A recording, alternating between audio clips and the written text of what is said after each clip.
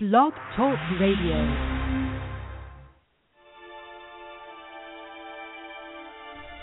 Challenging, thought-provoking, insightful. This is God in Country, the collision of faith and politics, hosted by nationally known speaker, Reverend Dr. Sean Michael Greener. Not your typical Rev. Dr. Sean is a proud military veteran, former law enforcement officer, and founder of the internationally regarded Executive Protection Team. Through counseling, elite life coaching, and national speaking, this ninja pastor tells it like it is. This series is biblically and politically engaged with the pedal to the metal. With today's edition of God in Country, here is host and author of the acclaimed yet controversial book, Excellence Killed the Church: How Mediocrity is Destroying America, Dr. Sean Michael Greener.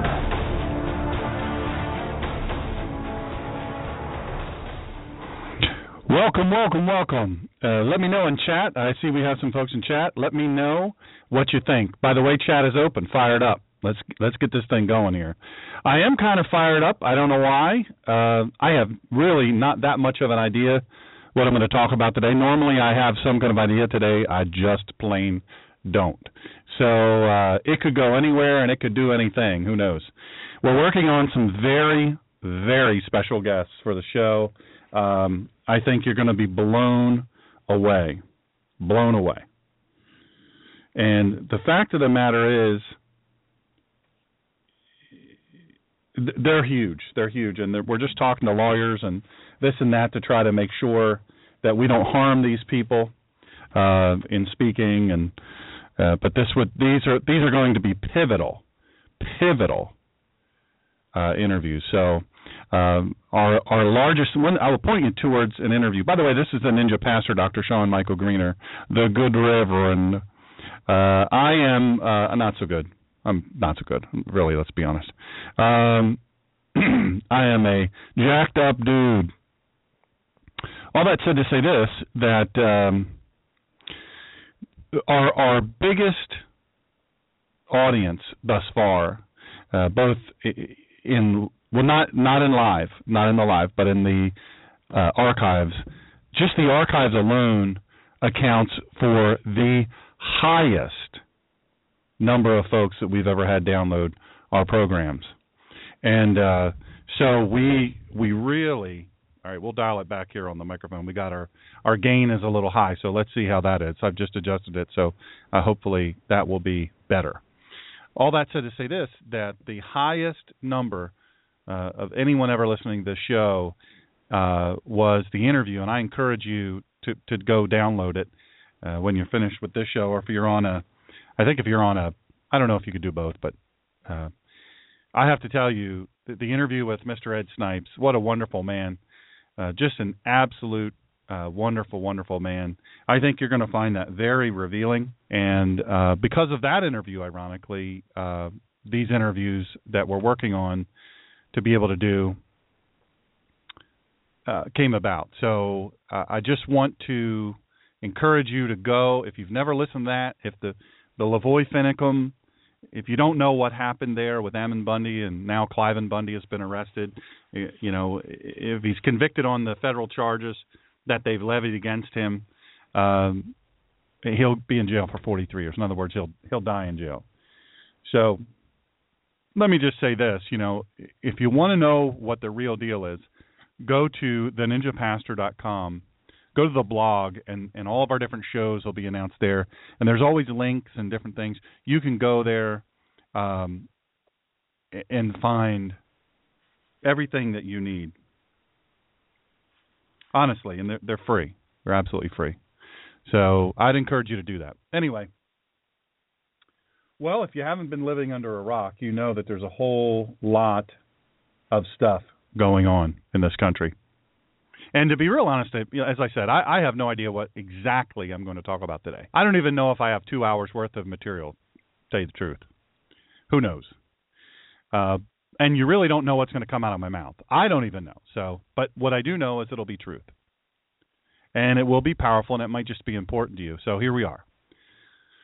The very worst has happened. The sage of the court, as he's called, Justice Antonin Scalia, has left this earth for his heavenly home with the Lord. He believed in him his whole life, very faithfully. Some of the people that I know that he knows said that he would sometimes go to Mass 5 days a week.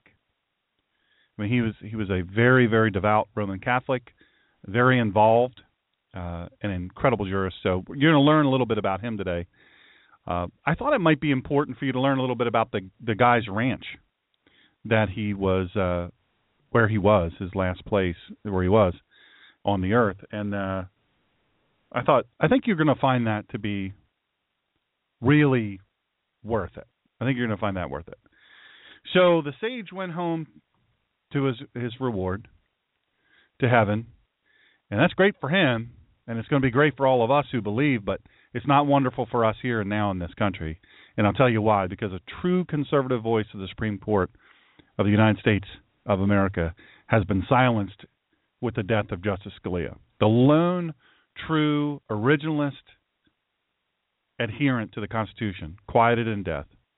And I'll tell you what, we citizens right now, we're seriously in peril. I'm going to explain to you why.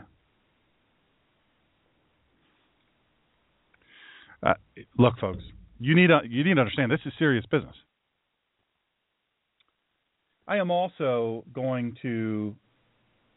What I'm going to do is I'm going to, I don't know, maybe dispel some of this stuff that's going around. A lot of the stuff that's happening, I'm uncomfortable with. I'm uncomfortable with it. I have some really good friends who are, super sharp people. They're very well known. They're extraordinary people. Let's just call it what it is. Extraordinary people. And those people, I've had conversation after conversation. Now they're conservatives, and some of them really work in a predominantly liberal career. And as such, they really, really, really are among the enemy all the time. And we're close, we all kind of gather together and cheer each other on and encourage one another. Because again, if you're in an industry that's predominated by liberals, you're really, really you're going to be super lonely there. But even this tight-knit group, it's a small group, but even this tight-knit group is really struggling because some in the group are pro-Trump, some in the group are pro-Cruz. I don't know who some of the others are in because it seems like the Trump and Cruz crowd is the loudest among them. But I have to tell you, and this is, I think important, I have to tell you, it's really, really super important to grasp the absolute gravity of this election. Absolutely. It's critical that you get it. I'm still seeing, and I'm frustrated by this, and if you go back and you listen to, some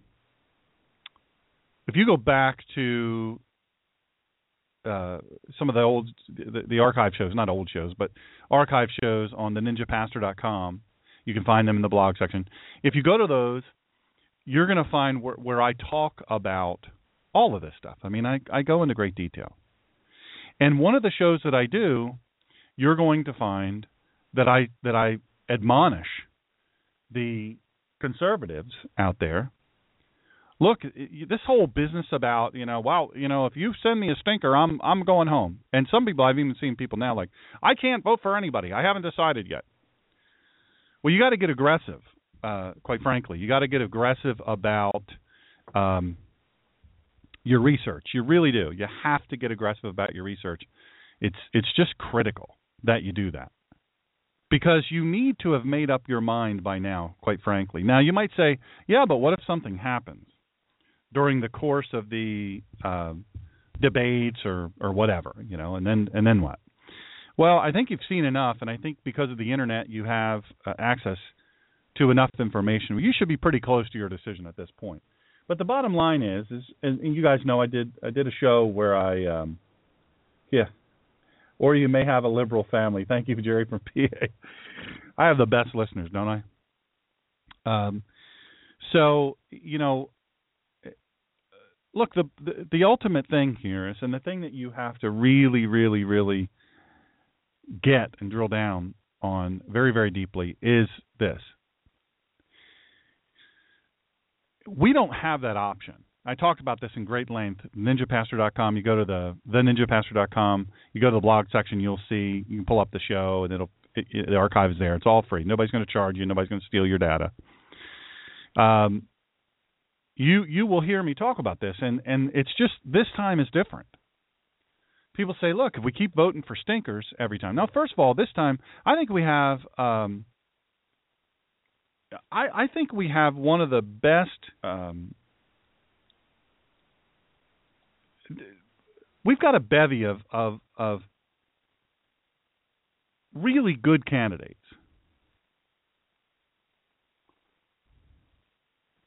Seriously, look. You can go, oh, no way.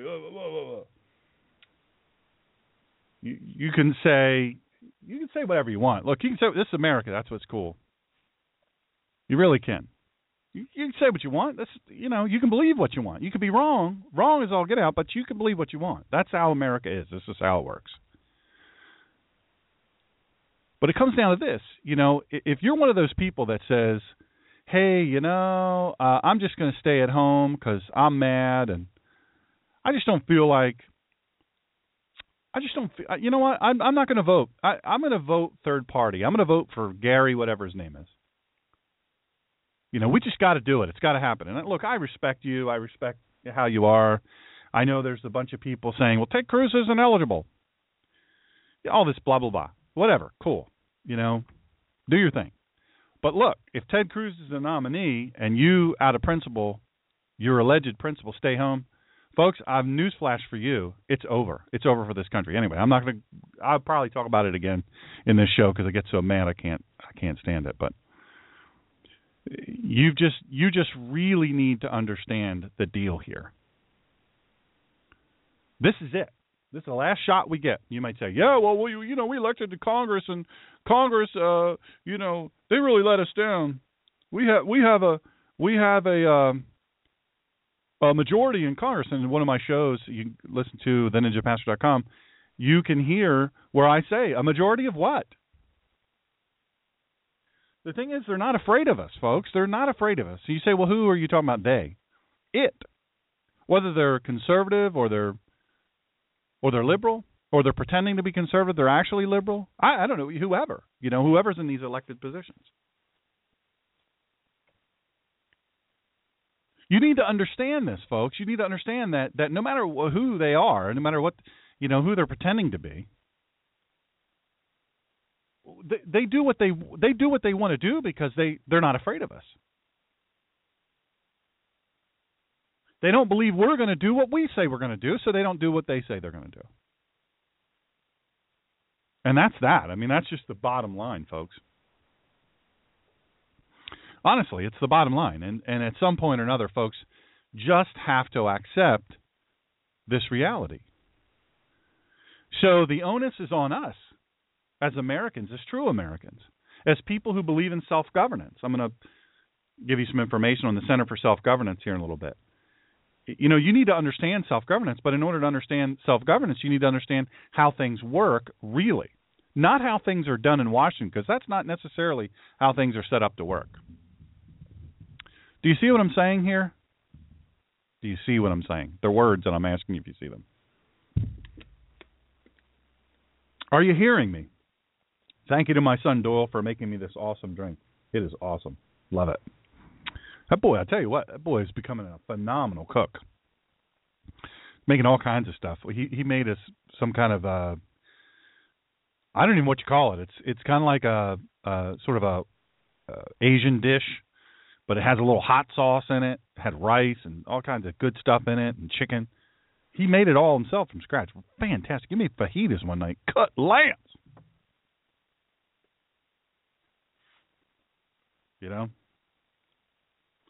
Just awesome. So thank you for the drink. Right before the show, I realized, I don't have a drink. It's not good. Look, I wish it was different, folks. I wish it was different. I wish that we didn't have to get in the face of our elected officials, but you know what?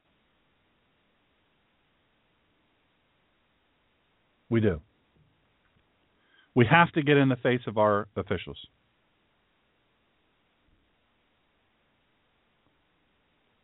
It's reality. If we don't do it, folks, we're done. We're doomed.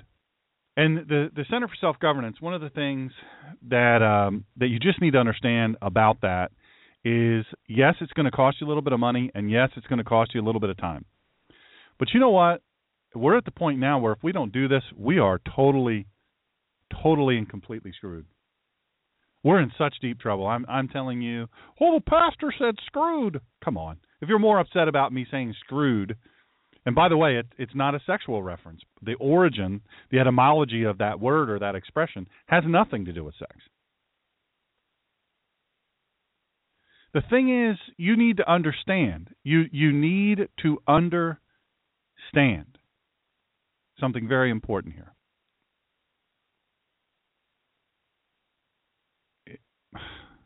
We as a country, by the way, let me say this. Let me interrupt myself.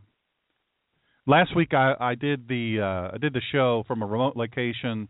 My buddy Jerry from Pennsylvania and Joe, we had to do the show. He and I went to celebrate our Second Amendment and our freedom, whatever we have remaining. We went to the Pennsylvania Great Outdoor show. I'm not sure if I'm saying the name right, but it was last week. We had a lot of fun, and it snowed last week too. So we had a great time. I went and how we always do every year is I spend the night there, and now Joe has got me hooked on Downton Abbey. You guys ever hear of that show on public television? This is the last year. So my son got me Apple TV, so we're going and we're doing all this. We watch from. I'm binge watching. I'm telling you, I got it bad. I love excellent acting and all the beautiful costumes and the historical things. It's just awesome. Anyway, so we were there. And then we go and we celebrate our freedom at the outdoor show the next day. We eat some good man breakfast and go and do our thing. It was just a total blast. Just a total blast. It's interesting to me. You walk around, you see all these people. They're many of them are obviously concealed carry permit holders, and they're carrying. Nobody's afraid. Nobody's nervous. Nobody's freaking out. There are no shrinking violets, let's say. There's no shrinking violets here. At this show, there's probably thousands of people there. There's hunters, there's trappers, there's fishermen and fisherwomen, and I mean, look, this is the demographic is diverse. But the crazy thing is, the assumption is because we're not afraid to speak our mind, that it's going to hold true that somehow or another, at some magical point in time, we're going to have had enough, and we're going to snap, and we're going to say, that's it, we're done. You're going to do what we tell you to do. You're going to do what's constitutional, or we're taking you out of office by hook or by crook. You're out of here. Folks, that time's not happening. You've got a guy named Lavoy Finicum who gave his life. He gave his life. He gave his life for the Constitution, for freedom and liberty, for what's right, for states' rights, for personal property rights. You got Ammon and Ryan Bundy locked up. You got a bunch of others locked up. Cliven Bundy locked up. The federal government has locked people down, and it just, they're not even allowing them to talk to anybody. It's ridiculous. Well, the thought is that, hey, you know what? We are going to rise up. We're going to rise up. At some secret point, when we've had enough, we're going to rise up. Really. Because I don't think that really is going to happen. Because you know what? I've said this before. I'll say it again. Lavoy Finicum would be on this earth today, healthy and wise and good, and still fighting for freedom. If instead of a few people with him, he had thousands of people, thousands of Americans who said, hey, you know what? I've educated myself on the facts. I've listened to the Collision of Faith and Politics with the Ninja Pastor. I know what's really going on, and here we are. We're right here with you. Go ahead and let them pull us over. Go ahead and let them we outnumber them. We should outnumber them always. But we didn't. So this whole notion, this fairy tale, that suddenly, out of nowhere, we are going to rise up. We're going to be effective. We're going to be united.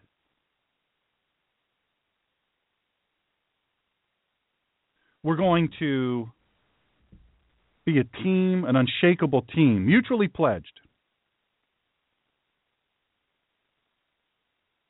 There's this thought that we're just suddenly going to do that. We're going to pop out of nowhere and bing. Oh, yeah, here we go. We're going to do it. Now's the time. No, I don't believe it. I don't believe it. Why? Because conservatives are constantly fighting. The left never really fights out loud among itself. I mean, look, they're running. They're running two crazy people. They're running one woman's about to be indicted if our FBI gets some cojones and really fights back against Loretta Lynch, the Attorney General of the United States of America.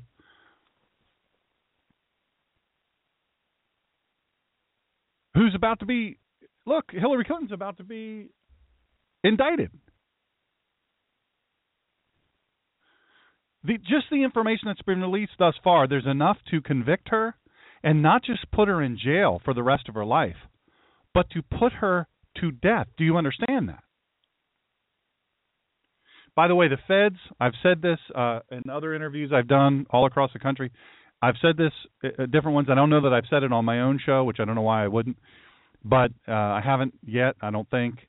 But do you understand that the delay in the charge sheet for Ammon Bundy and Ryan Bundy and the others that were arrested, you understand that the delay there is they're trying to use a federal statute that indicates if a person dies, no matter who that is, in the course of your crime for which you are accused, if a person dies in that, in other words, Lavoy Finicum died, that you can be charged with a death penalty eligible crime, that you can be held responsible for their death. Folks very close to this are telling me, and I have sources in all kinds of places, very good sources, that tell me this is what the delay is.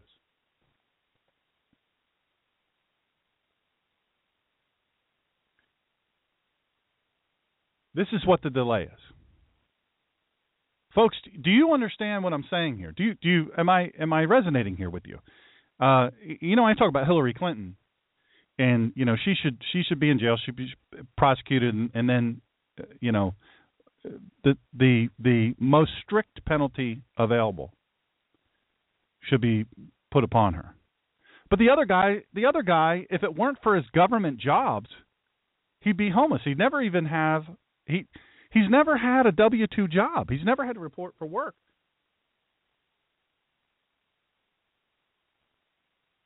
Do you understand that? Do you understand that? He's never had to go to work. He's never had to earn a job. He's only been on the public dole. Do you know in 25 years of being he's never, in his entire time, he doesn't have a single piece of legislation with his name on it.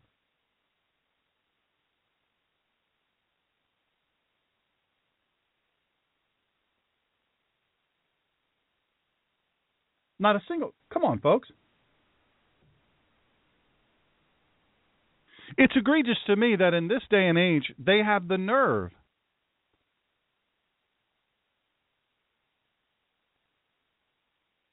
to put a known avowed socialist up for their... I mean, it's ridiculous. It's absolutely ridiculous. And folks, these people that are wanting to vote for them, come on, let's not be ridiculous. They're dumb as a box of rocks. They're just a bunch of young punk kids and adults that are stupid. And they're like, well, yeah, I like what he's saying. I think college should be free for everybody. It's a right. It's in the Constitution. Idiots. They're just stupid. Unfortunately, they can vote.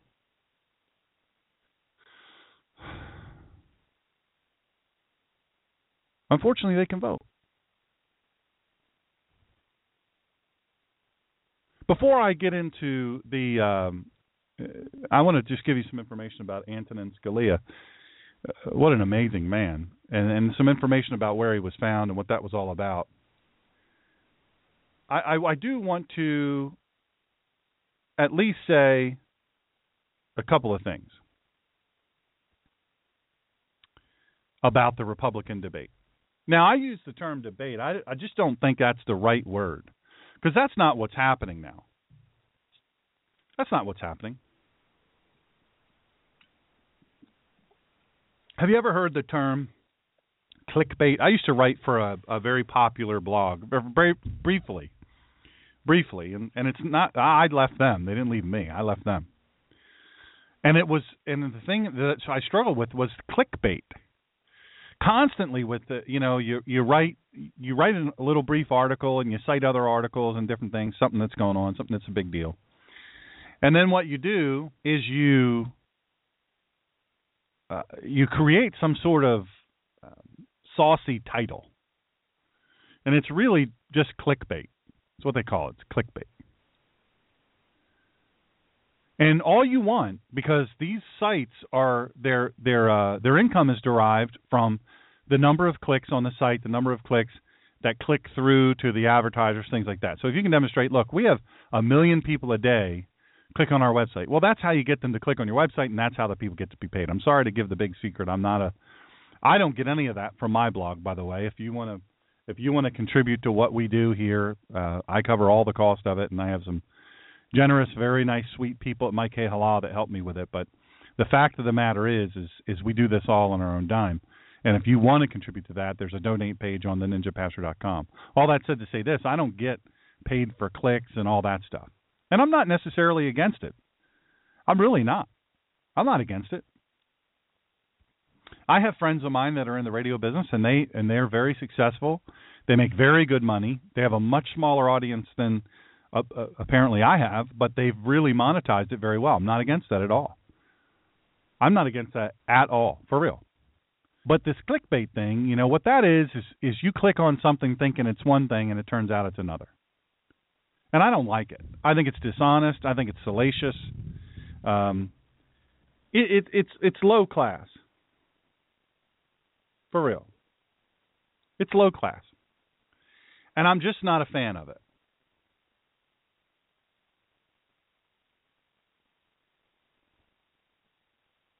Just not a fan. So, you say, what does a clickbait have to do with all this? Well, this is where it comes into play. The Republican debate is nothing more than televised clickbait. All it is an advertising thing. And now that Donald Trump is in the mix, he brings millions of viewers just because he's Donald Trump. The man has a very successful television show, extremely successful. You can debate his success as an economic entity all you want. The facts are what they are. Well, he's declared bankruptcy 4 times. Well, he didn't declare bankruptcy, but companies that he owned did, or companies that he was buying. They use bankruptcy as and look, I'm no bigger fan of it than anybody else. But the fact of the matter is to claim some sort of righteous indignation, it's stupid. It's stupid. Then you don't know how it works, because most businesses that are his size, he owns all these companies. Just a whole sheets and sheets of big companies. Companies smaller than him have declared far more bankruptcies than he has. I'm not defending the guy, but I really, really, really, really am sick and tired of the BS, the bovine feces that gets slung about by so many people on the right and the left. It's just simply not true. Stuff that people say is just not true. It's dumb. It's dumb. But you have in these debates, you have this back and forth crap that goes back and forth, that the only reason these questions are being asked to the people that they are, how they are being asked, by the people that they're being asked, is to gain share. Viewer share. Numbers. Ratings.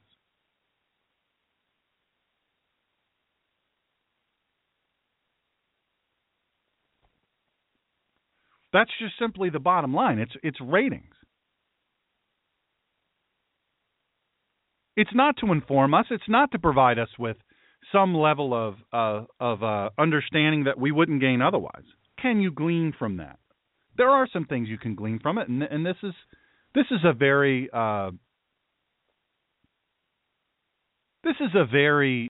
important thing. I think that there's some value in this. But when people are put under pressure, how do they act? There's no bigger pressure job than the job of President of the United States.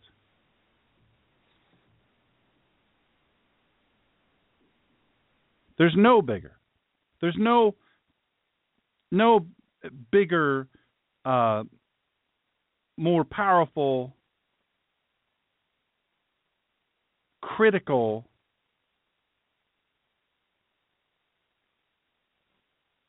pressure cooker than that job. And none. There's none.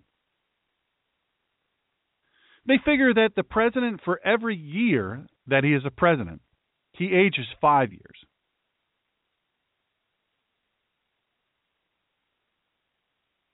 That's 20 years. In 4 years, that's 20 years of aging in 4-year term. You can see it in their photographs. It's a tough job. Barack Hussein Obama, it's not as tough for him because he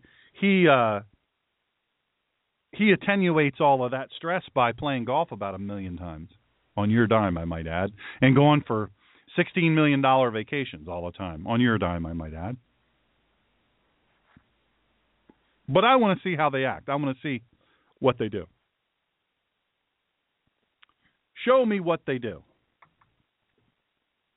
Show me how they act. Give me the opportunity to put them under the pressure cooker. And I want to see that. I want to watch it happen. The thing that worries me about Donald Trump is that every time he gets pressed, he just becomes a jerk.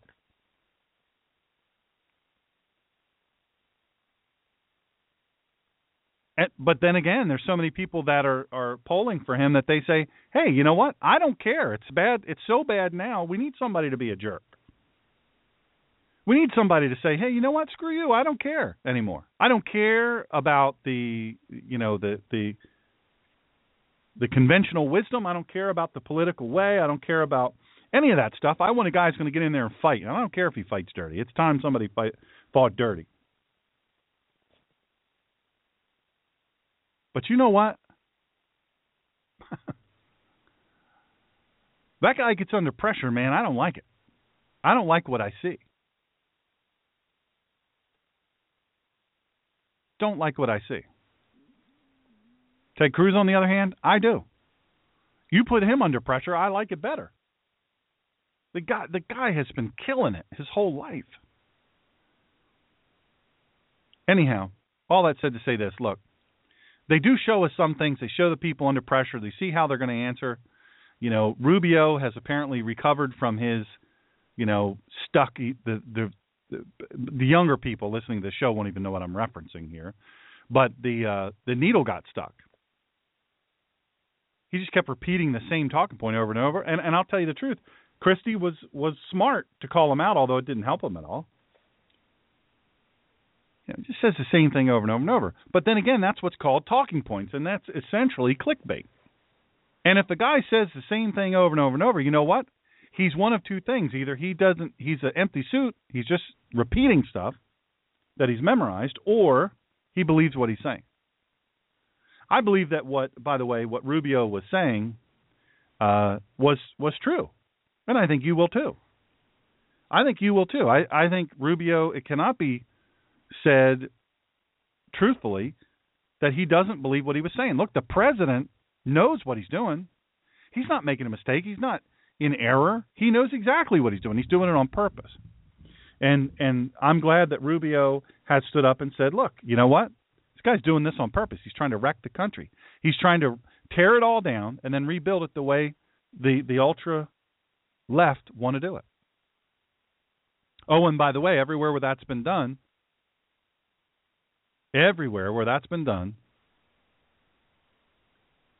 it's failed. So you say, Ninja Pastor, what are we going to do here, Dr. Sean? What are we going to do? So what can we do? You know, the networks, they do the darn debates, and what in the world, you know? Come on. First of all, let me say this, by the way. Any primary where you can change your affiliation or you can actually be a Democrat and vote in the Republican primary, that's stupid, folks. That's how it is in New Hampshire. That's stupid. Come on. And why the conservatives have ever allowed that to happen, I can't answer that. But I can tell you this, it's stupid. It's the dumbest thing I think I have ever seen in my life. Because what's going to happen? The left is all going to vote for the guy that they think they can beat.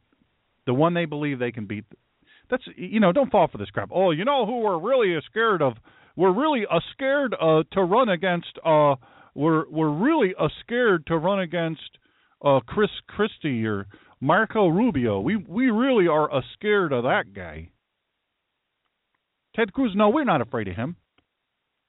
Oh, I hope that he's the nominee. We'll kick his butt. Folks, you can't believe that. You fall for that shtick every time.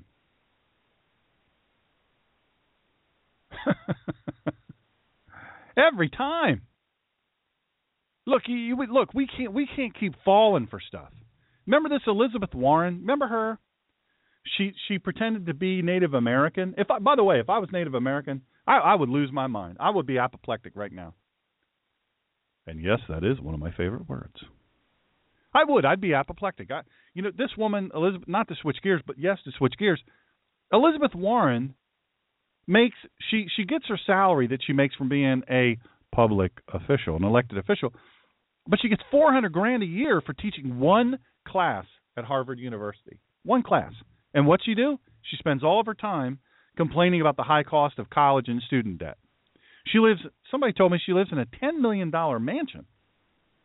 Now, I'm not against her being rich, but how's this woman complaining, this white woman who pretends to be Native American, how is she complaining about high cost of college and student debt and how the man is keeping her down?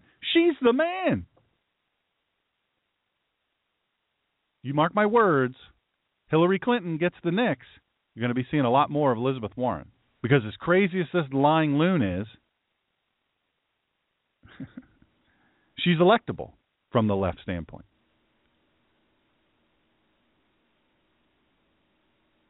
Here's the thing. I don't want to hurt anybody's feelings, but at some point or another, how we affect these, I don't know who's doing the next debate, by the way. I don't know. I don't know what the answer to that is. I think the most recent one was CBS. If you want it to be substantive, you need to get on the horn. You need to flood their Twitter feed. You need to flood their Facebook. You need to flood their LinkedIn. You need to flood their phone lines. You need to mail them letters. You need to just say, look, we don't want any of this gotcha crap.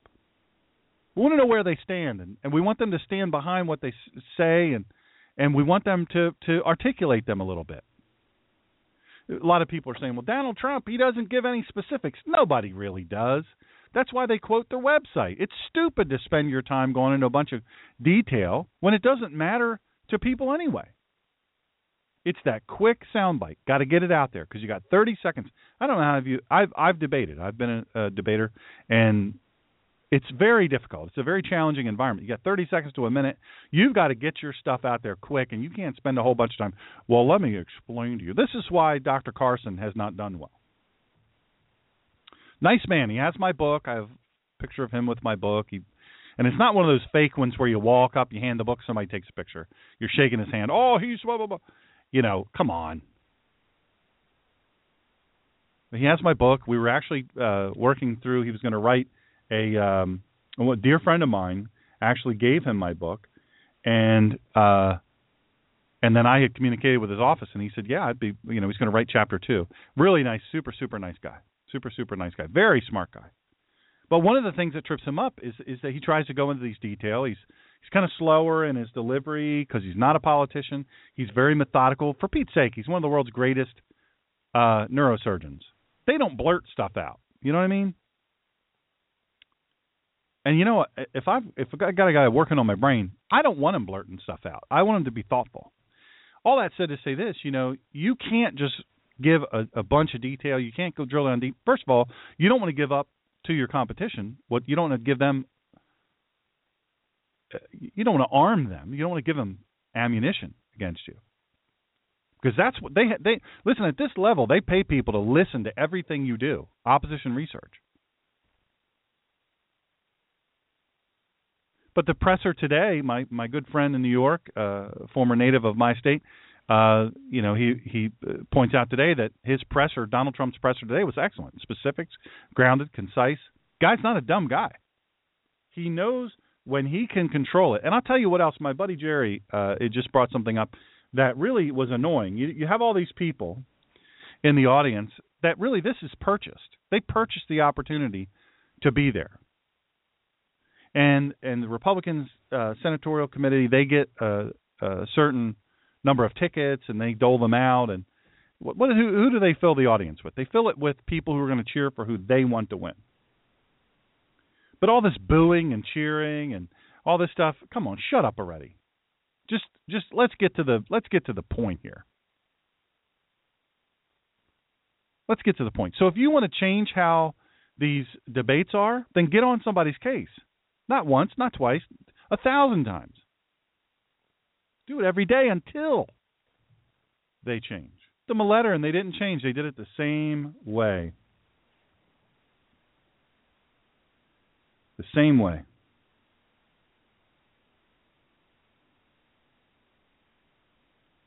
They did it the same way.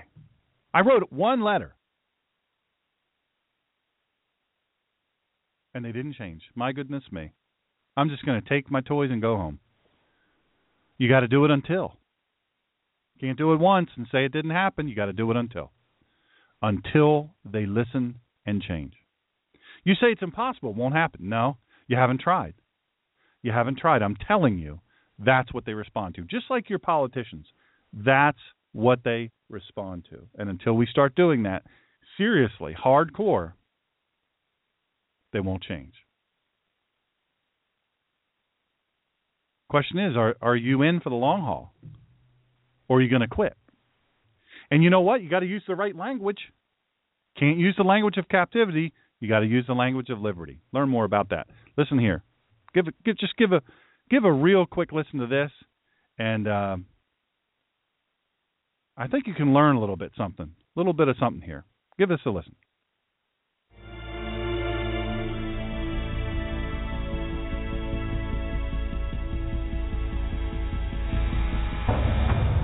We will be back with Dr. Sean, the Ninja Pastor, after these short messages.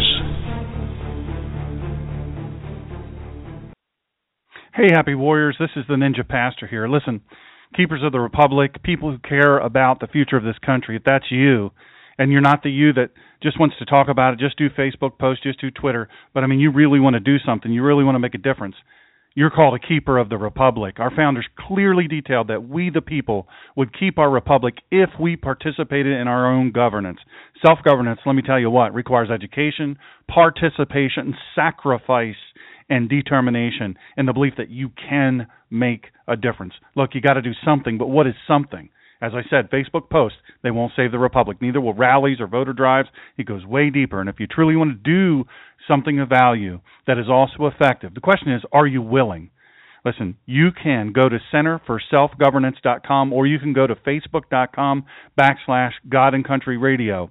There's a link there for the Center of Self-Governance. All you do is click there. While you're there at facebook.com/God and Country Radio, click on like and sign up, and you'll have all these links immediately available to you, super, super easy.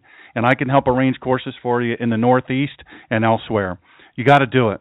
You say, I got to do something. I want to do something. This is the something. This is the something really big. This is the secret sauce. You got to ask yourself some tough questions. Do you really have what it takes? Do you really have what it takes to help save this country? Do you really want to save the country? Have you given up already? Then here's the really, really tough question. Am I worth the blood and treasure already sacrificed for liberty and freedom? Am I worth the acres of crosses in Arlington, Virginia, and towns across America? Soldiers who gave everything, committed everything to our freedom. How do you do it?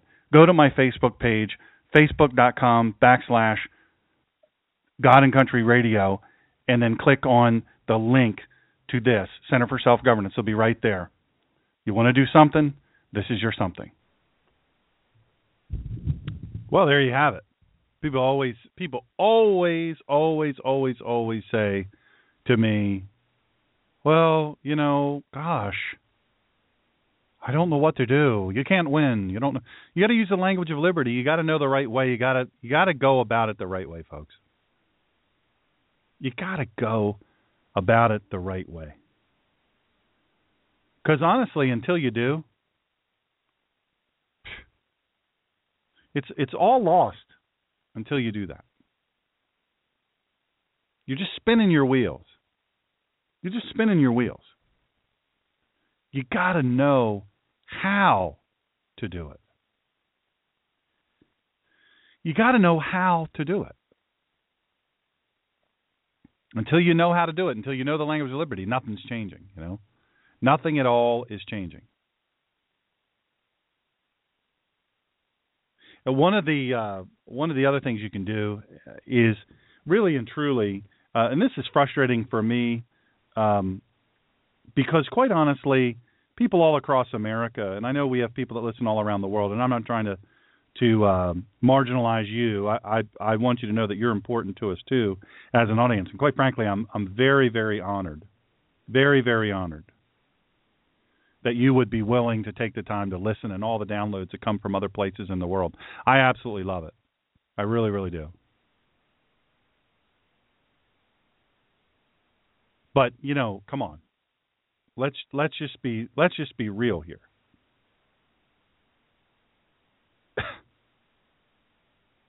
This country is burning. I'm not talking about feeling the burn of Bernie Sanders. I'm talking about we're burning. We're on fire, and the press and all these different things, they're leading us to believe that we aren't, but we are. And it's a real problem. Because we're getting entertained to death. Listen, there's a movement here in the state of Delaware, too, that you could become part of. It's called the Pastors and Leaders Summit. It's March 17th. This year, it's 8:30 to 12:30, 8:30 a.m. to 12:30 p.m. It's at Dover Downs at the Rollins Center. And it's a private event. It's for pastors and influencers throughout Delaware, the state of Delaware, who committed to rebuilding a culture that values human dignity, marriage, family, and religious liberty, and effectively engaging the culture while advancing the gospel in Delaware. And it's really a very important thing. I'm going to be sponsoring a table there. I haven't signed up for it yet, but contact me through the website, theninjapastor.com, through the Contact Me page. If you'd like to be one of the people, there's only 10 spots total, so there's 9 spots there. I think I'm going to be taking my son, so there's really only, because he's going to be helping me. I'll be signing books there. So there's 8 spots, really, that we're going to be sharing. Get in touch with me through there. If you're a person who says, hey, look, I'd like to come alongside and be a part of that, then get a hold of us through the website, or if you know my text message number or my private messenger on Facebook, you're one of my friends or followers, get a hold of us and let us know. And the first 8 that are willing to contribute to do a little something toward that, we would love to have you come sit with us and have breakfast, and really Tony Perkins is going to be the speaker, the keynote speaker. Pretty intense. The doors open at 8 a.m. Breakfast begins at 8 a.m. We'll meet. It's there in Dover, Delaware. It's super easy to get to at the Rollins Center there. But you can't go unless you're with me or you have a ticket. If you can't do that, it's not going to happen. You can go and stand around and say, but, you know, they won't care. It's a high security event, as you might imagine. So get a hold of us. That is going to be phenomenal. I've been, I think, to every one. I think even the year of my crash in 2012, I think I was there. So I'm really really eager to go this year. It's an important year. That's March 17th, 8:30 a.m. to 12:30. Just a little bit afternoon. So get a hold of us, and that'll be awesome. We'd be a big fan of that. So Antonin Scalia. Really, I don't know how much you know. And you're right, Jerry from Pennsylvania. It's a great venue. Well, we have a caller. Okay, let me just say this. Caller, if you are crude or in any way, you know, you're up to something, you get ejected, you get blocked, I hunt you down, you don't want it. So I'm going to click on you, and if you're ignorant, you go fast. Welcome to the Collision of Faith and Politics. What's your name and where are you calling from? Hello, my name is Joey from New York. Kind of funny how you can't really accept dissenting opinion because you're probably wrong. But anyways, quick question, sir. Where did you attend college, or do you have a degree in anything? You can go to my page and get all that. I'm not quite sure why you're wasting the audience's time with that. I just want to know. Okie dokie. Anyway, that's how it works here. I run it. And if you're ignorant or you're stupid or you're, you know, whatever you're up to, trolls, whatever, then I got no time for you. So Antonin Scalia, he died as a Supreme Court justice. He was a lawyer from he's born 1936 and he died 2016. He's a Supreme Court justice. He's a lawyer. Now, by the way, he's still, when he died, he was a valid, admitted to the bar attorney, unlike Barack Hussein and Michelle Obama. You get that? President of the United States and First Lady, both, you know, vaunted lawyers, allegedly. But they can't practice law. They can't practice law. By the way, if you want to know, my seminary degrees are from, my doctorate is from masters, mdivs.edu, mdivs.edu. Go there. You can even call the president. Tell him you know me. His name is Dr. Dennis Fry. He'll remember who I am. There's also graduation photos. I addressed the graduating class when I received my doctorate.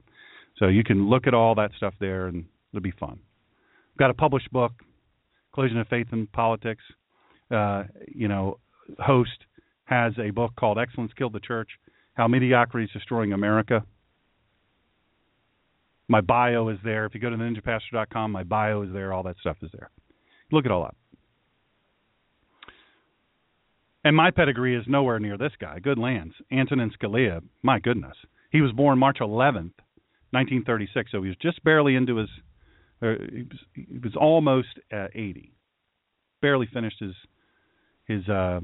79th year. And he died February 13th, day before Valentine's Day. By the way, the Collision of Faith and Politics, and myself personally and professionally, I want to offer my deepest condolences to the O'Donnell family on the loss of their dear, sweet mother. Boy, did I like that lady. She was a sweet, sweet lady. A valiant battle against cancer. And folks, there's a young lady, Christine O'Donnell. My goodness, ridiculous what has been done to this woman because she dared stand up against the system, against the establishment. Really, really sickening. And you know they're doing it because they can get away with it. You understand that, right? They're doing it because they can get away. That's the only reason. They're abusing her because they want to silence her so that she can never speak again. And they've done everything they can to do it. Many, many illegal things. It's just terrible. Absolutely terrible.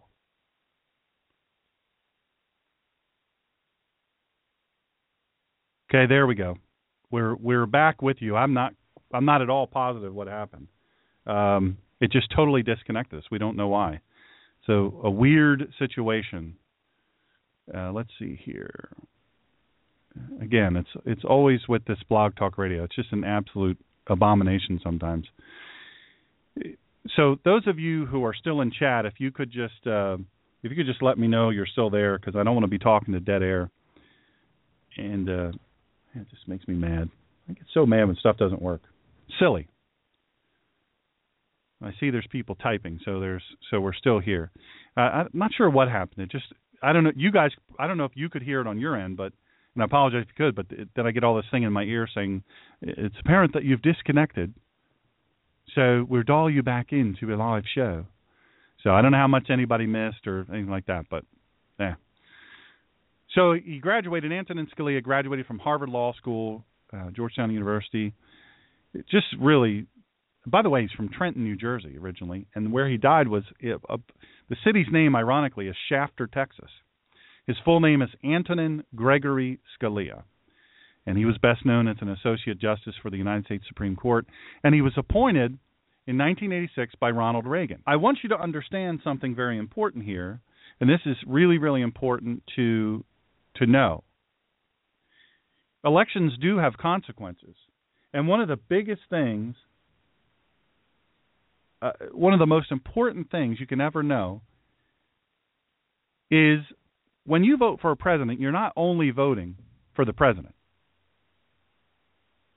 When you vote for a representative in Congress, you're not only voting just for that person. You're voting for whoever they might confirm. You're voting for whoever the president of the United States might nominate for the Supreme Court, one of the most important places in the land. So Ronald Reagan, in 1986, appointed Antonin Scalia. Now, there's a whole lot of stuff going on. There's a whole lot of, I don't know, it's crazy business. There's a whole lot of stuff going on, and people are saying, well, you know, he was, he's just a, you know, he was I had gotten engaged in a conversation with a guy on a friend of mine's page there, I think it was yesterday, and he's one of these people, really a racial hater. I mean, that's they're perpetually and professionally aggrieved, I call them. And he referred to Scalia as a racist, and people, you know, he thinks black people are too stupid, they can't go to regular universities. He took everything out of context, which is what they do. But there's a lot of stuff going around about his death, and look, we're going to learn more about it if we press, just like Benghazi. You got to press. If nobody presses, then we're never going to learn. Extortion 17, nobody presses, we're never going to learn. If we give up, they're just hoping we give up. That's how it works. Isn't that funny? I disconnected while talking about Christine O'Donnell. Not to be a conspiracy theorist now. Isn't that something? So there's a lot of stuff going around about the death of Antonin Scalia, and I tell you the truth, it's a little bit frustrating because people immediately start saying things and just assuming things, and then the more something is said or spread around social media, the more people believe it. Well, I saw this. This is all over social media, so it's got to be true. There's got to be something to it. No. Not at all. Not at all. Just because it circulates and circulates and circulates doesn't mean it's true. So anyway, here's what we know. United States Supreme Court Justice Antonin Scalia, by the way, he was an avid hunter, avid shooter. He was really into, you know, the Second Amendment, and he was quite a sportsman. He's from New Jersey, so I don't know, you know, when he was growing up, if New Jersey was communistic and as anti-gun as it is. You know, you want to talk about something that scares me off of Chris Christie. The way that place is with guns, it's ridiculous. It's just ridiculous. Anyway, that's a whole nother thing. So this is according to an article just read, and I think, we'll work our way through it. First-time guest to the Cibolo Creek Ranch, United States Supreme Court Justice Antonin Scalia was animated and engaged during dinner Friday night as one of the 36 invitees to an event that had nothing to do with law or politics, according to the ranch owner. We're going to talk more about him in a second. It's important you know who he is. Just hours later, he would be found dead of apparent natural causes, which media outlets were reporting Sunday was a heart attack. I don't know how they could know that, because no autopsy has been done. We'll talk more about that in a second. It's important we take it step by step. Quoting John Poindexter, the owner of the 30,000-acre luxury ranch, he was seated near me, and I had a chance to observe him. He was very entertaining, but about at 9 p.m., he said, "It's been a long day and a long week. I want to get some sleep," recalled Houston businessman John Poindexter, who owns the 30,000-acre luxury ranch. Now, this is in Texas, so, you know, they have huge ranches there. I don't know if you know. So who is Poindexter, by the way? John Poindexter. All right, this is what's been said about him. He cannot enter a room without straightening. Now, you're going to say to me, what does this have to do with anything? You'll see. He cannot enter a room without straightening nearly every picture on the wall, nor walk by a table without smoothing the linen, nor pass a rug without tugging a corner to flatten a wrinkle. He'll open glass cabinets displaying thousands of arrowheads to reposition 3. At one point, he got on his knees to redirect lights on the cabinet's bottom shelves. He apologized while he did this, insisting that he'd stayed at Cibolo so rarely of late that his dedication to the place had been missed. To help his staff in this regard, he constantly jots thoughts onto two to-do lists that he keeps in his left breast pocket, one for immediate needs and one for longer-term projects. You might be saying, let me just interject, you might be saying, well, dude, sounds a little weird to me right now. He sounds obsessive-compulsive. But, you know, you show me a billionaire that's not obsessive-compulsive, and I'll show you guys it's not a billionaire. Attention to detail. This is a guy who gets stuff done. You'll see what this guy's about. He begins the pressing needs list each morning when he wakes, no later than 6 a.m., writing observations such as the dog is being fed too much, the leaves are being raked too often, the exterior lights on the fort were turned off too early last night, and so on. He swears he's not a micromanager but a delegator. His employees, many of whom walk by a large watercolor portrait of the boss in Cibolo's main office, should be sufficiently inspired to toe the line after a single pass by the Poindexter to-do list buzzsaw. Now, here's where this gets important. All of this matters. Little things don't mean a lot. They mean everything.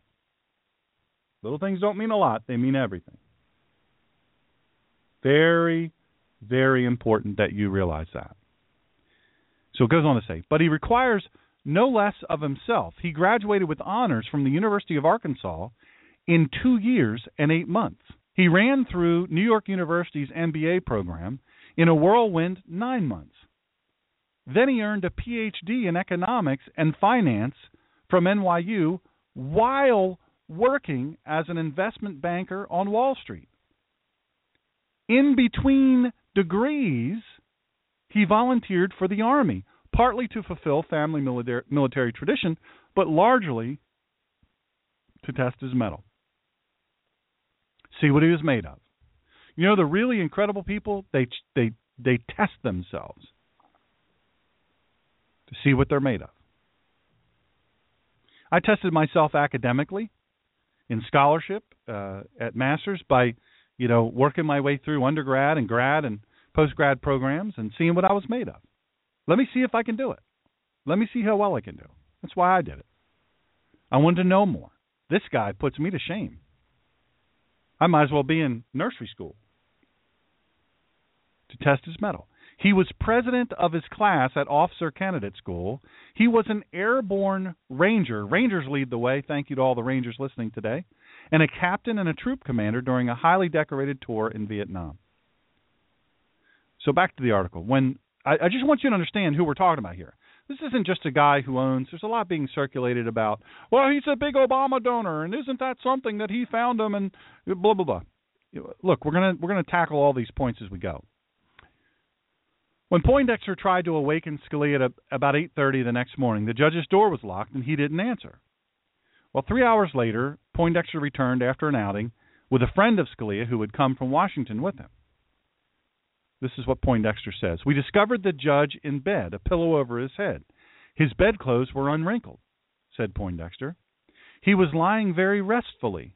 He looked like he had not quite awakened from a nap.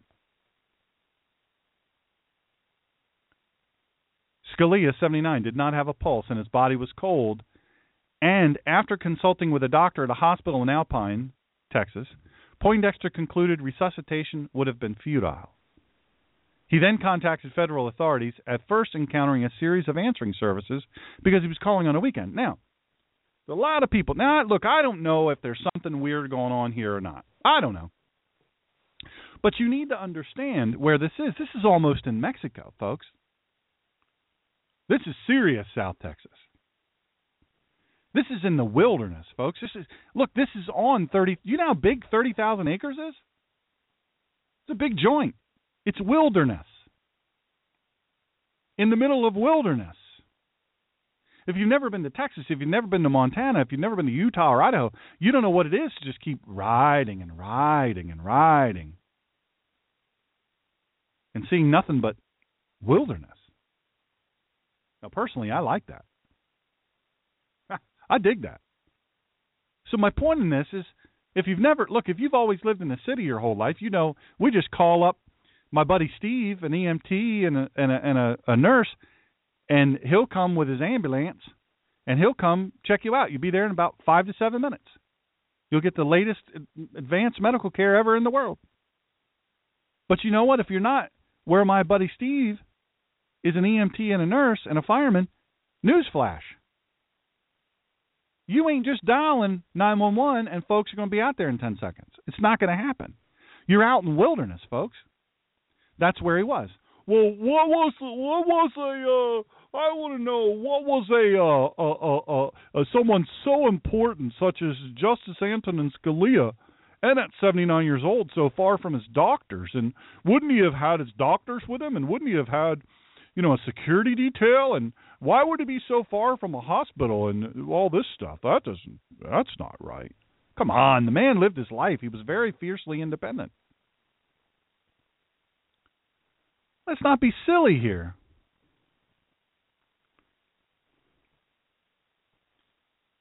Not everybody lives 10 feet from the grocery store and 10 feet from the hospital. That's not reality for a lot of people. This man was an independent thinker. He was an adventurer. He loved to hunt. He loved to be out. He got invited to this ranch. He said, hey, I'm going.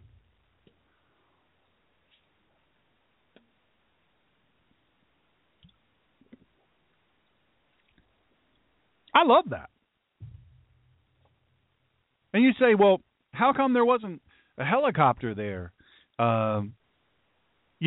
Just all this stuff. Thank you. My buddy has just posted, his father went from body surfing in the Outer Banks to passing away in his sleep 1 week later. This stuff happens, folks. The man was 79 years old, almost 80. Anyway, we're going to tackle some of the other stuff. So then Poindexter contacted federal authorities, and you say, well, why didn't he call 911? Because they don't have 911.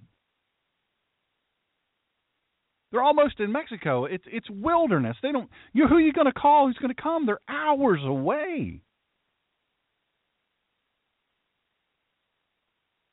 Amen, Craig. Nobody gets out of here alive. The man wanted to live. There's more to living than just breathing in and out. Called all the federal authorities because he said, hey, this is a Supreme Court justice. I got to call somebody. So he called a bunch of places. They were closed. They're closed on the weekend.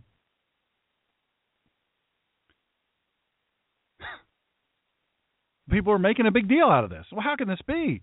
Why wouldn't there be a whole big swarm of, federal agents and people securing the scene and all of these things? That's not how it works. There's this, I'm not going to quote them because they'll sue me. I'm not going to say who they are, but I'm going to quote their article. Here's their clickbait headline. And as I told you at the open, I hate clickbait. That's why I stopped writing for that blog. I write blogs, my own blog at theninjapastor.com. Go take a look. By the way, I know who the person that called in. I know who he is. And he knows who he is, and he knows I know who he is. He'll never have the nerve to confront me in person because he's a wuss. But here's the headline from this particular thing. Justice Scalia dies at ranch resort owned by Democrat Party donor and Obama award winner. Whoa, let me click on this. Oh, let me click on it. Quick. Let me click on this. Oh, my goodness. And the article goes on to say, coincidence? That will be for you, the readers, to decide. The photo below is Barack Obama shaking hands with a man by the name of John Poindexter, a Texas millionaire businessman, also noted for being a donor to the Democrat Party, and who also received an award from Barack Obama related to his military service in Vietnam. Poindexter is the owner of the very chic Cibolo Creek Ranch. This article is stupid. I copied it word for word. It's just dumb. It's dumb how it's laid out. It's stupid. Anyway, they're hyping this up. President Barack Obama honored Poindexter and his Vietnam War unit with the Presidential Unit Citation, the nation's highest award for unit valor, in a ceremony last October. Well, here's what you need to know about that. Well, let me read what this stupid thing says. It has been long-standing policy for the Obama administration to grant presidential awards to those who are among the president's most prized political donors. Yeah. Let me just tackle some reality here. First of all, it's policy of every president to have influential people to the White House. It's policy of every single one. Now, let me also say, when you're worth hundreds, if not $1 billion, hundreds of millions of dollars, and you're a guy like John Poindexter, guess what? You're going to give at one point or another to all kinds of different, and it may not be what you think. Listen, I know Zell Miller. You guys know who Zell Miller is? He's retired from politics now, but Zell Miller, I would have voted for Zell Miller, and he's a Democrat. Great guy. Google him. Zell Miller, amazing man. And he may have made one donation to some Democrat at whatever level, and now all of a sudden he's a big donor. I don't know how much he gave to the president. I don't know anything about that, but I know this: it's very normal. Poindexter and his unit that he was in the Vietnam War, the unit he led, they received the Presidential Unit Citation because this was a big deal what he did. I mean, he and this unit did an amazing thing. I read the citation. And then I researched the whole deal.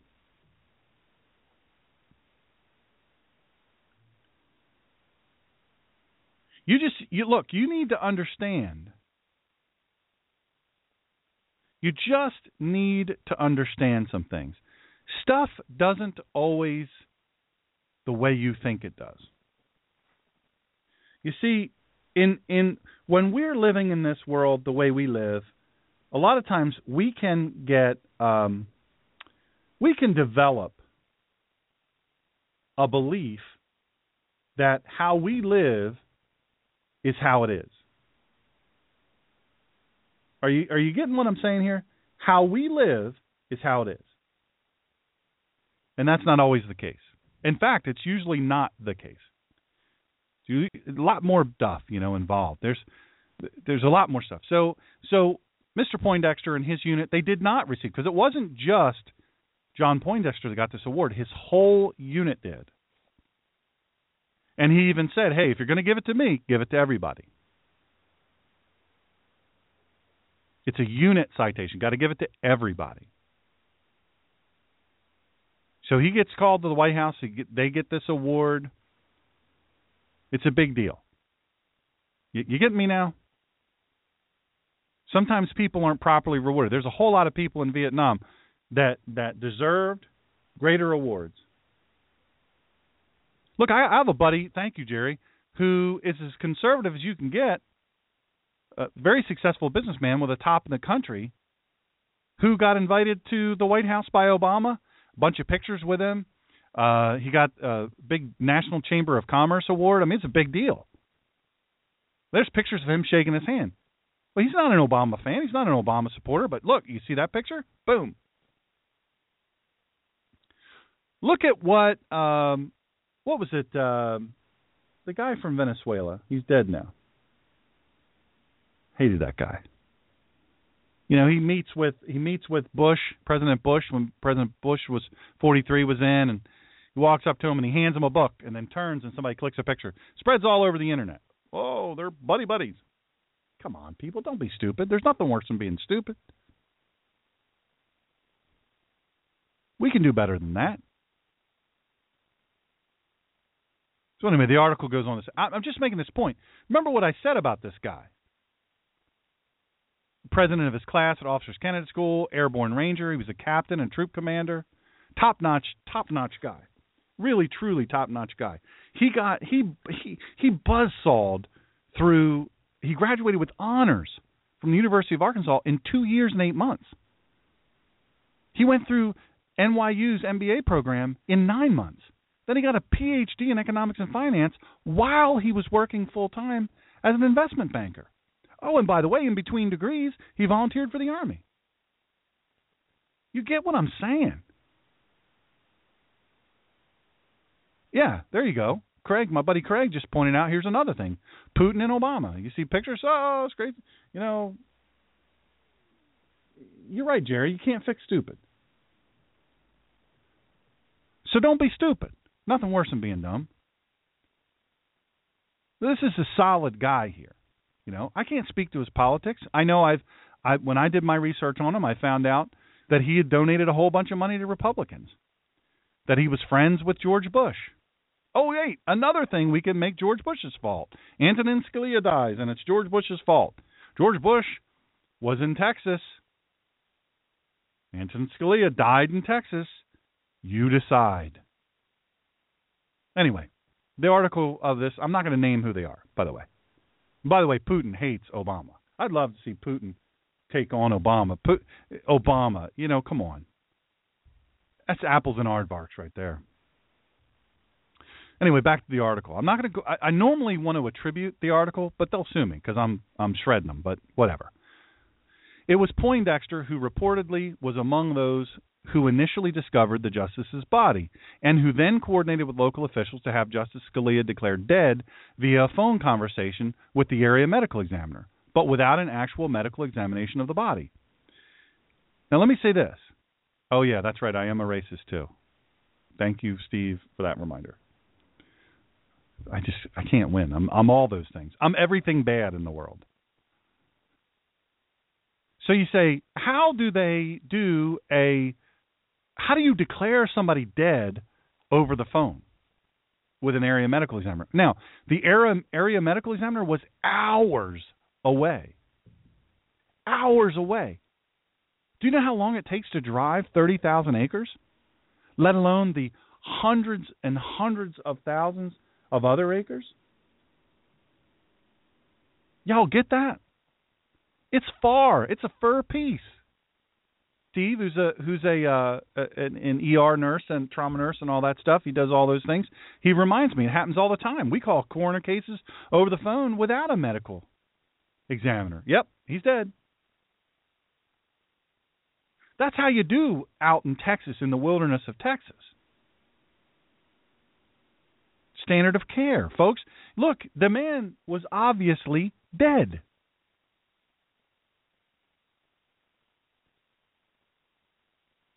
So this clickbait, stupid bovine feces article, clickbait, but without an actual media examination of the body, or medical examination of the body, happens all the time.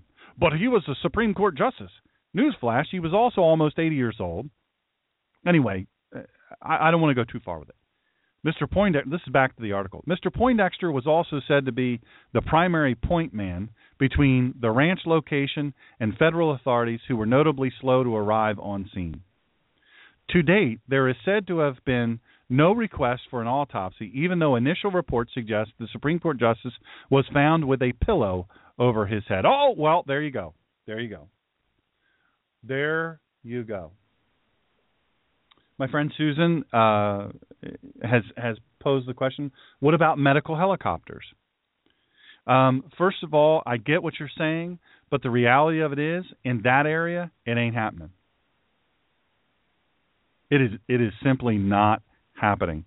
The man was obviously, I want to be real clear, but not, disrespectful. He was obviously dead. He had been dead for hours. So what happens is they contact the police. The police do their thing. Then they arrange transport to the nearest hospital for autopsy if the family so chooses. The family at the time of death holds the power of attorney. Look, the state can say all they want, but if there's not bullet holes, there's not an allegation of a crime or something like that, the family says, look, we don't want him autopsied. You say, well, there's somebody must have got to them. Again, 79 years old, almost 80, a month away from being 80. Well, he died, according to the article. He had a pillow over his head, and he had died alone in his room without any apparent witnesses. Scalia was described as having been in good spirits in the hours prior to his death. Wow, that's really great, article writer, clickbait generator. Wow. Boy, make you in charge of the White House press releases. Without any apparent... You know what? If there had been an apparent witness, guess what? Guess what? It would have been... And he was found by... There was people in the room that didn't belong... And he was found. Yeah, there was somebody in there. My buddy Steve. It was the bed sheets, and they conspired with the pillow. Not to make light, but come on, people. I'm saying this is this whole sleeping with a pillow over your head. You know what I do? I sleep sometimes with a pillow over my head to darken the room, completely dark. To make it totally silent, because I have a real struggle. Since my car crash, I have a real hard time sleeping. So sometimes,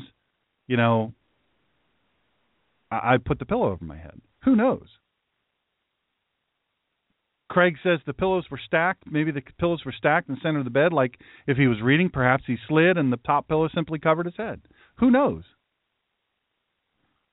Either that or Colonel Mustard in the bedroom with the candlestick, as Steve says. So that's the thing. I mean... Look, folks, conspiracy theorists, it's not a conspiracy if it actually happened, but this is not wildly out of the realm of possibility. He's just a month away from being 80. So anyway, let me go on to cite this other thing. I will tell you who wrote this other part of the article, but that's the end of the one that I'm not going to cite.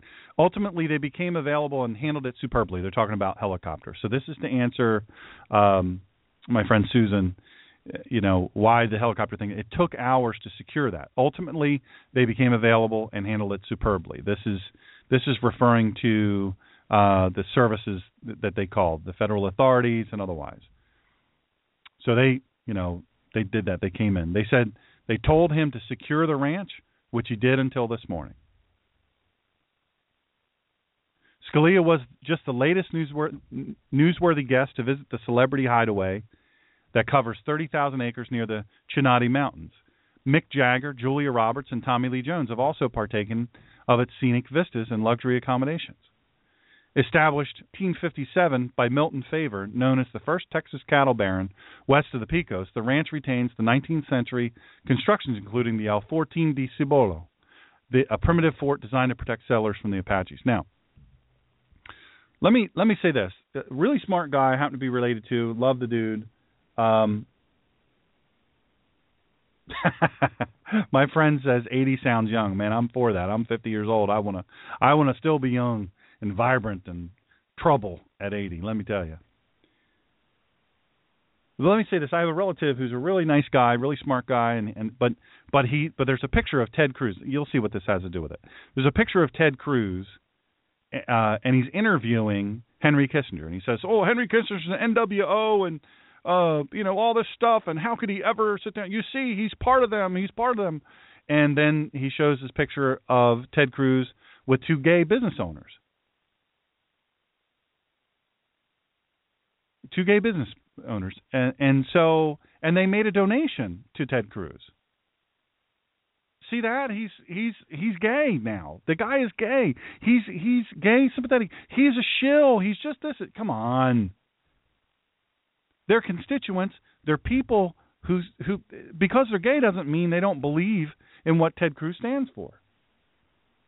It's unfair to lock because they're gay. All of a sudden they can't support conservatives. I know lots of gay conservatives.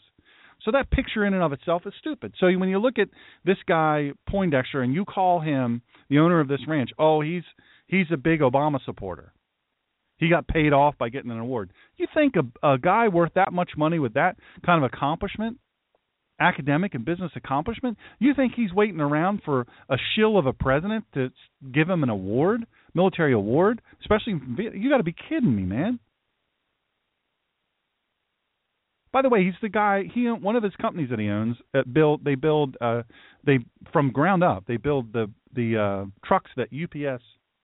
They build more than this, but one of the big things they do is the UPS trucks. Yeah, kind of cool. You know, the brown trucks. What can they do at this ranch? There's a lot of things. There's a meal package. It's like $545 to $565 a night for two people, and the meal package and all that stuff, and the ranch tour. That's all included. You might say that it's ranch tour. It's 30,000 acres of wilderness, folks. How often do you get to do that? I'd do that. I'd hope that it would last all day long. Other activities include hiking, horseback riding, bird watching, and ATV tours. Scalia, who was scheduled to return to Washington on Sunday, had little time to avail himself of the ranch's offerings. Poindexter said that he had only met Scalia once before, briefly in Washington. Scalia came to the ranch because he was friends with another guest, and Poindexter said he knew the other guests as well. All the guests were friends of mine. I paid for all of them. There were no politics, no jurisprudence in the slightest, he said. This was, holy moly, I've got 30 minutes left. Man. I told you I didn't know what I was going to talk about. This was strictly a group of friends that the judge decided to join. He was coming with his son, who had to drop out of the trip for reasons that Poindexter didn't know. Poindexter goes on to say, it was an honor to have him. He was widely admired. There were no speeches. He wasn't asked any hard questions. It was all about the outdoors and Texas and what it's like to be a Supreme Court justice. Scalia's personal financial disclosures show no previous trips to the ranch.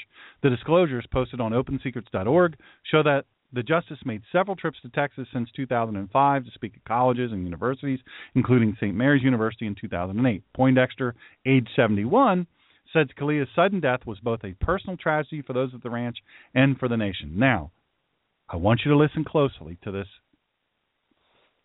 verbatim quote. All of us here saw him as a stalwart defender of our way of life in Texas in a real sense, he said. It's a great loss. Having made that statement, if it was his time to go, he was surrounded by friends in a fairly nice setting with a full tummy, too. He said he was very happy to be invited, so it could have been in worse circumstances, he said. It caused all of us here to stop and think about life, how precious it is, and how it is so unexpectedly lost. You need to understand, and this is very, very important. You need to understand something that's very, very important for you to get. I want you to hear the beginning of that statement. All of us here saw him as a stalwart defender of our way of life in Texas. Now, what is their way of life in Texas? Guns, freedom of movement, liberty. Texas, they're fiercely independent people. Fiercely independent people.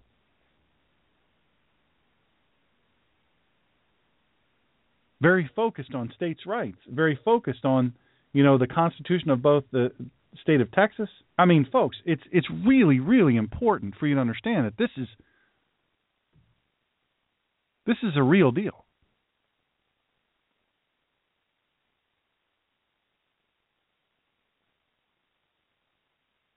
This is a guy who understands liberty and freedom. All that said to say this, I just want you to understand this. The article goes on to say the body was driven from Marfa, which is where this was, the name of the little I don't even know what you call it there, around 2:30 a.m. at Sunset Funeral Homes, according to spokesman Chris Luan. Luan said the funeral home was chosen by the family of the justice and at the advice of a family friend. The El Paso County Medical Examiner's Office said they had received any information regarding the possibility of performing an autopsy. Now,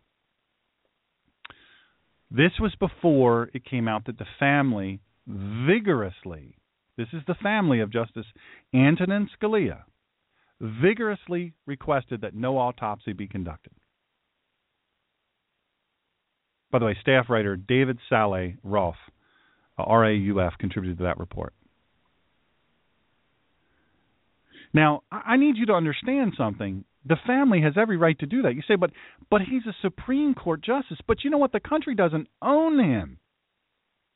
You say, but he died under suspicious circumstances. No, he didn't. Well, but he went to bed suddenly at 9 p.m. Who goes to bed at 9 p.m.? Someone that's 1 month away from being 80 and has terrible health problems. He had terrible health. There's memes circulating and talking about, well, why is some guy, he's in great health, normal health, he's enjoying this ranch, and then all of a sudden he's found dead. And nobody wants to have an this is suspicious. His face covered by a pillow? What? Can I ask you something? Can I please ask you something? Not to be obvious here, but if you think somebody killed the dude by putting a pillow over his face, can I just put this out to you? Can I just, come on, somebody stand up and stomp. Would they leave the pillow over the man's face? No. They would move the pillow.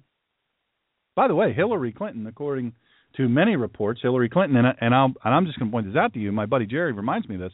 Hey, Hillary Clinton's in terrible health too. But Hillary, the world losing Hillary is no loss. I mean, she's an evil human being, subhuman. You know, look, you need to understand some very basic facts, and this is intensely important. Why am I harping on it? Because you got to understand these things. Steve, who is a ER, he's an emergency trauma nurse. He's a fireman, EMT. He states, I've responded to scenes that look like legit murder scenes that were simply happenstance. People face down in a puddle of blood that just fell out of the tub. Why'd they fall out of the tub? Because they had a heart attack and they were dead before they hit the floor. I was a police officer. By the way, I was in Newcastle County, the caller. He knows who I am. I know who he is. Know where he lives, know where he works, all that stuff. He's a very bitter human being. And he knew where I went to school. He knows my grades. He knows all that stuff. Come on. Newcastle County Police, where I was a police officer. Many occasions where you arrive and there's a body. There's a body and they died by themselves. I handled a death with my buddy Andy, fellow academy mate. We arrive on scene. We go to try the door, and the chain on the inside of the door. It's in an elderly community. The chain is on. We go, uh-oh. So we call the sergeant and we say, it was a check on the welfare. We go to check on the welfare of this elderly lady, and we say, Sarge, we've got a situation here. The chain is on the inside of the door. Do we have permission to take the door to check on the welfare? Yes. We take the door. We go in. You could tell immediately there was death in this place. We walk into the bedroom. We're being careful, tactical, all that stuff. We go into the bedroom, and there's pills spilled across the end table with a bottle there. A whole bunch of pills spilled. And an obviously dead lady. Oh, man. My goodness. Something must have happened here. No, we didn't immediately assume that. We looked at the facts, fair on their face, the facts. And we looked at woman in very, very poor health. These pills that she was prescribed for her, well, why were they spilled? Why were they all over the place? Was she forced to take them? There were still some pills in her mouth. She was having a heart attack. She woke in the middle of the night. She was having a heart attack. She reached over. She got the lid off, and she was shaking, and she was in the middle of a heart attack. She got a pill to her mouth, but she died before she could swallow it. It was stuck in her mouth. Then, of course, they did an autopsy, and that's what they confirmed. I'm saying that it's not always cut and dried. It's not always like you think it is. It is odd. Now, in this case,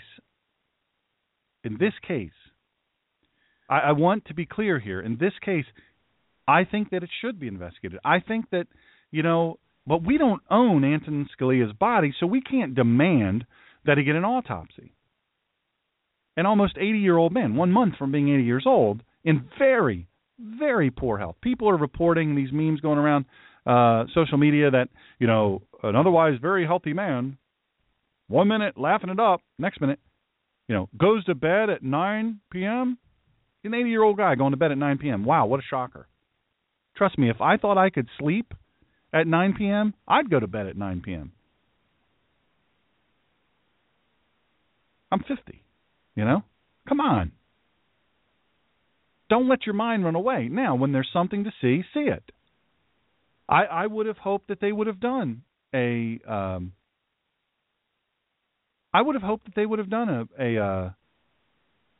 autopsy. And there's all these memes circulating. It's Florida law that they do an autopsy on any unattended death. That's simply a lie. It's simply a lie.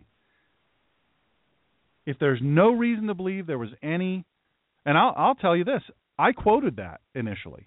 And then I got to thinking, I should probably look that up.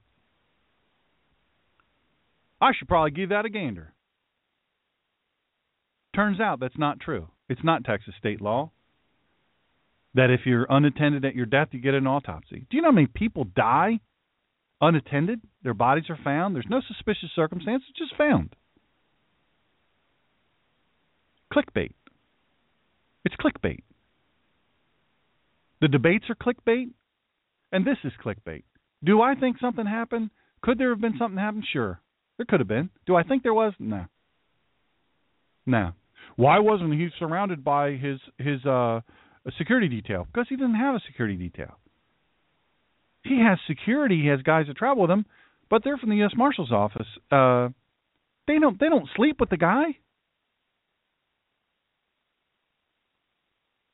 Autopsies are the coroner's discretion, period. Based on what explained over the phone, well, contact the family. The family says, no, we do not want an autopsy done. Then you say, well, what would be their opposition to it?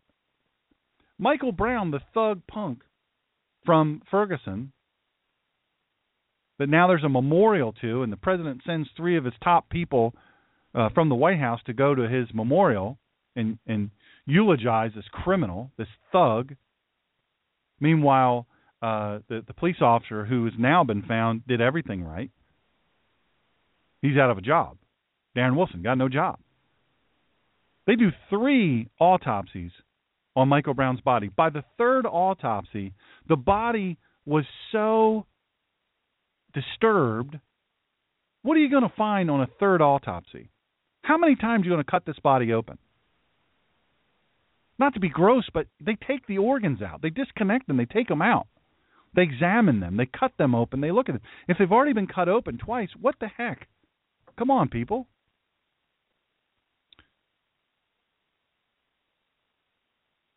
Although, for whatever reason, because it didn't fit the perpetually and professionally aggrieved, the race baiters, the autopsies proved that he didn't have his hands up. Hands up, don't shoot. They proved that he wasn't running away, far away, when he got shot with his hands up. He was right on top of the guy. That make front page? No. That get on the big news networks? No, it didn't. And that's sickening to me. And it ought to be sickening to you. Look, the family has a right to say no autopsy. Now, let me also say, the man is a vaunted attorney and justice of the Supreme freaking Court from 1986. Not to put things too plainly, but do you think maybe the guy had some some directives, some healthcare directives? Do you think maybe he might have had a few things indicating what he wanted done in the event of his death? Do you think? You think that it might have been something important? I do. I think that if he specified to his family in a healthcare directive a durable power of attorney, healthcare power of attorney, hey, look, here's the deal. I don't want this done unless there's some indication of foul play. I don't want an autopsy. You know what else? Autopsies are expensive. Autopsies are expensive. Not to be gross, but if you don't get a body on ice pretty quickly, guess what else happens? Bunch of gross stuff. Bunch of gases build up in the body as the body degrades and decomposes. Your ability to have a successful, proof-positive autopsy declines over time off of ice. All I'm trying to say to you here is that I want you to open your mind and recognize that I'm the last guy in the world who's going to give the government a pass. I'm going to always hold the government's feet to the fire. I don't care who is in office. Look, Congress, we have a majority something in Congress, and I'm holding that majority Congress their feet to the fire way more than I ever did with the left, and that's how it should be. I'm the last guy in the world who's going to give air quotes the establishment a pass. I'm the last guy in this world that's going to not think really harshly about some things. Stuff happens. And I say immediately, no. When Extortion 17 was shot down, I said immediately, I remember where I was sitting when that happened. I remember exactly where I was, what I was doing, and I'm telling you right now, I knew right away, no, this is wrong. They were shot down. They were shot down, and they were set up, and that's that. I knew when Benghazi happened. I knew because I knew one of the guys killed. And I'm telling you, I knew for a fact, first of all, that he wouldn't be an embassy security. That's not who he was. I knew it for a fact, firsthand.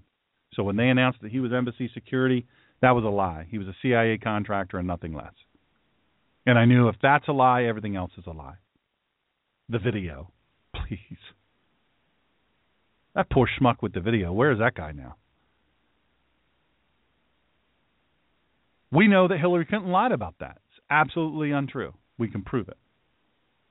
She should be in jail just for that.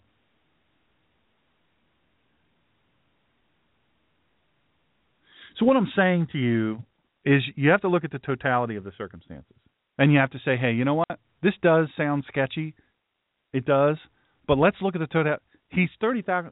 People say, I just got a message here. Well, then why, Dr. Sean, was he on a 30,000-acre ranch with bad health and almost 80 years old? Why? Why would he be there? Why would he be so far from his doctors? You know why? Because the man lived life. He was a pistol. This dude was a pistol. He's a guy I would have loved to have hung out with. I know people that know him. I know people that have worked for him. And I'm telling you, they have nothing but beautiful things to say about this man. A devout Catholic. He was valedictorian. He graduated summa cum laude with a bachelor's from Georgetown University with a degree in history in 1957. After graduation, he went on to study at Harvard Law School. During his final year, he met his wife of 48 years, Maureen McCarthy, an undergraduate at Radcliffe College. The marriage flourished with 9 children and 28 grandchildren. Hello. And you know, my Ohio peeps, his legal career began in Cleveland, Ohio, at Jones Day, Coakley, and Rivas. Highly regarded. He was, they said, look, you know, we want to make you partner. But in 1967, just like his father, he wanted to teach law. So moved his family to the University of Virginia Law School, Charlottesville, Virginia, and he began teaching. 1972, he entered public service when President Richard Nixon appointed him general counsel for the Office of Telecommunications Policy, and he helped formulate the regulations for cable television. After Watergate in 1974, Scalia was appointed Assistant Attorney General for the Office of Legal Counsel. He testified before Congress, congressional committees on behalf of the Ford administration over executive privilege, talking about that. He later argued his first and only case before the U.S. Supreme Court in Alfred Dunnell of London Incorporated versus Republic of Cuba on behalf of the U.S. government. He won the case. One case. He went on very briefly at the Conservative American Enterprise Institute, and then he had a teaching post at the University of Chicago Law School. Scalia accepted an appointment from President Ronald Reagan on the Court of Appeals for the District of Columbia in 1982, and over the next 4 years he built a conservative record. He won high praise in legal circles for his powerful and witty writing, often critical of the United States Supreme Court. He was bound to follow as a lower court judge, because he said what he believed. The Reagan administration said, let's put this guy on the short list for a Supreme Court nomination. And in 1986, he was confirmed. By the way, one of his closest friends on the court, you want to talk about, conservatives never ever get credit for being open-minded and fair and inclusive and all these things. They never get that. But one of his closest friends on the court, Justice Ruth Bader Ginsburg, apples and aardvarks, comparing the two of them, but he was close friends with her. Scalia abhorred judicial activism. He hated it. And he stood against it. So a bunch of stuff I'm not going to get time to because I just rambled on. But I want to give you some real quick quotes. What a guy. If you Google his quotes, some of them aren't real. You need to make sure that you check the sources because people are making up what he said. And you want to get them in context. You want to know where that quote came from. But in his dissenting opinion, this is King versus Burwell, in his dissenting opinion on the Obamacare case, Scalia assessed one element of the majority's opinion to be pure applesauce. Justice Stephen Breyer used a similar phrase in 2007 in his dissenting view, sheer applesauce. The court claims that the act must equate federal and state establishment of exchanges when it defines a qualified individual as someone who, among other things, lives in a state that established the exchange. Scalia wrote, otherwise, the court says, there would be no qualified individuals on federal exchanges, contradicting, for example, the provision requiring every exchange to take the interest of qualified individuals into account when selecting health plans. Pure applesauce. Here's another one, jiggery-pokery, King versus Burwell, same case. Scalia argued that the interpretation of such in a particular case in the Obamacare legislation falsely claims that the federal and state exchanges are the same. The court's argument, this is what he says, the court's argument also overlooks the rudimentary principle that a specific provision governs a general one. Even if it were true that the term such exchange implies that the federal and state exchanges are the same in general, the term established by the state differ when it comes to tax credits in particular, he said. The court's next bit of interpretive jiggery-pokery involves other parts of the act that purportedly presuppose the availability of tax credits on both federal and state exchanges. SCOTUS care. This is King versus Burwell. Same case. Scalia maintained. Now, you want to talk about why he would be hated by Obama? Here's a reason. He was very against it. Obamacare, very against it. Scalia maintained that when Congress passed Obamacare, it passed a bill that mandated that tax credits only be available on an exchange established by the state. This court, however, concludes that the limitation would prevent the rest of the act from working as well as it hoped. So it rewrites the law to make tax credits available everywhere. We should start calling this law SCOTUS care, for Supreme Court of the United States care.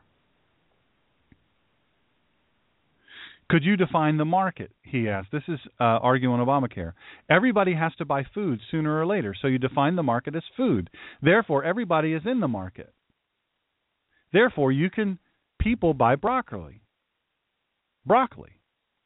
Verily insisted that the food market was quite different. Now, here's one where he said the Constitution is dead, speaking at Southern Methodist University. The Constitution is not a living document, he told the SMU crowd in 2013. It is dead, dead, dead, Scalia added. The judge who always likes the results he reaches is a bad judge. Then, he was speaking at a hotel ballroom in Montana in August of 2013. He was saying, don't invent minorities. Scalia charts that the High Court was making congressional decisions such as inventing new classes of minorities, referencing the Supreme Court's decision on gay marriage and the benefits for same-sex couples. Scalia said the court's job is not to create exceptions outside the Constitution. It's not up to the courts to invent new minorities that get special protections, he said. You want to talk about this man's belief? Speaking at a Knights of Columbus Council 969 bicentennial, believing in traditional Christianity is something else, Scalia said, referencing beliefs such as God being born, the son of a virgin, and the concept of heaven and hell. God assumed from the beginning that the wise of the world would view Christians as fools, and he has not been disappointed, Scalia said. If I have brought any message today, it is this: have the courage to have your wisdom regarded as stupidity, he added. Be fools for Christ, and have the courage to suffer the contempt of the sophisticated world. I love this quote of his. First child is like a pancake. Scalia, the father of 9 and grandfather of 36 at this point, likened a first child to a first pancake. In a big family, the first child is kind of like a first pancake. If it is not perfect, that's okay. There are a lot more coming along. Then I like this one, and I'll have to finish with this one because I'm out of time. Blacks belonging at slower schools. Now, this was quoted in Politico, so they took only a bit and piece of this. He was arguing Fisher v. the University of Texas, and it was a very, very critical affirmative action case where students, black students, who did not have the grades, did not have the acumen, I don't care that they were black, they just didn't have it. Look, I don't want a doctor working on me, any color, that couldn't get through school. I don't want that. I don't want somebody that's got to save my life who couldn't get through school. I don't want that. I'm sorry to say. And this case was saying, hey, you've got to allow us into these schools. So in the affirmative action case, Scalia questioned whether it was actually beneficial for black people if more black students were admitted to the university under affirmative action. Is this really good for black people? And he says this: there are those who contend that it does not benefit African Americans to get them into the University of Texas, where they do not do well, as opposed to having them go to a less advanced school, a slower track school, where they'll do well. One of the briefs pointed out that most of the black students in this country don't come from schools like the University of Texas.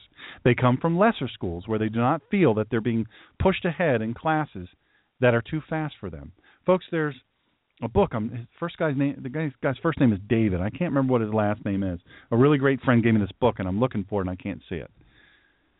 But in this book, this guy writes a book that he talks about how this super smart girl, she dreamt of going to Princeton or some really big name place, and she gets there. She was like super smart. She gets there, and she gets lost.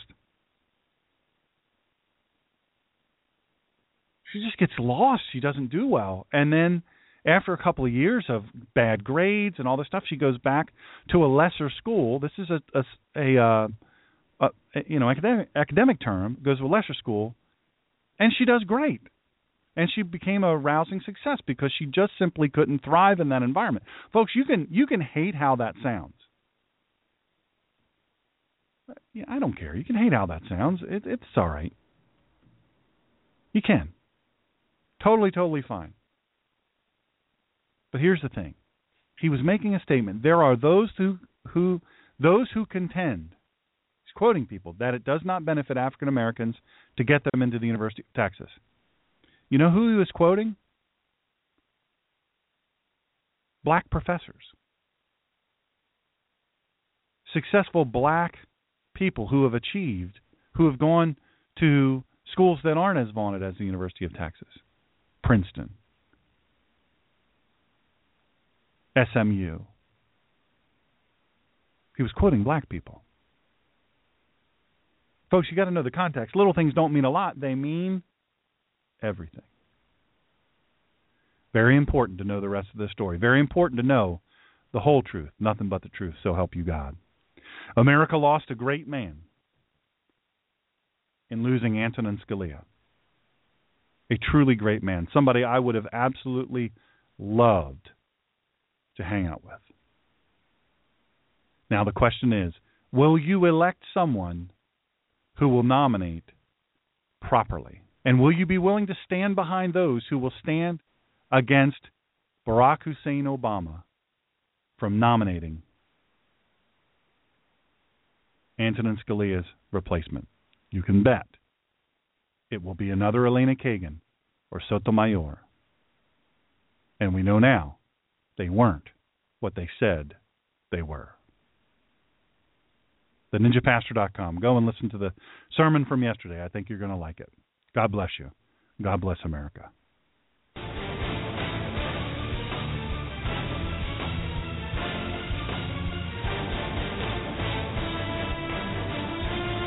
Join us next time for the collision of faith and politics. And please follow this show at www.blogtalkradio.com/The Ninja Pastor. And follow Dr. Sean on Twitter at The Ninja Pastor and on Facebook at www.facebook.com/God in Country Radio and at www.drseangreener.com. In the meantime, Dr. Sean will be fighting for you and for this great country. Thank you for joining in this fight.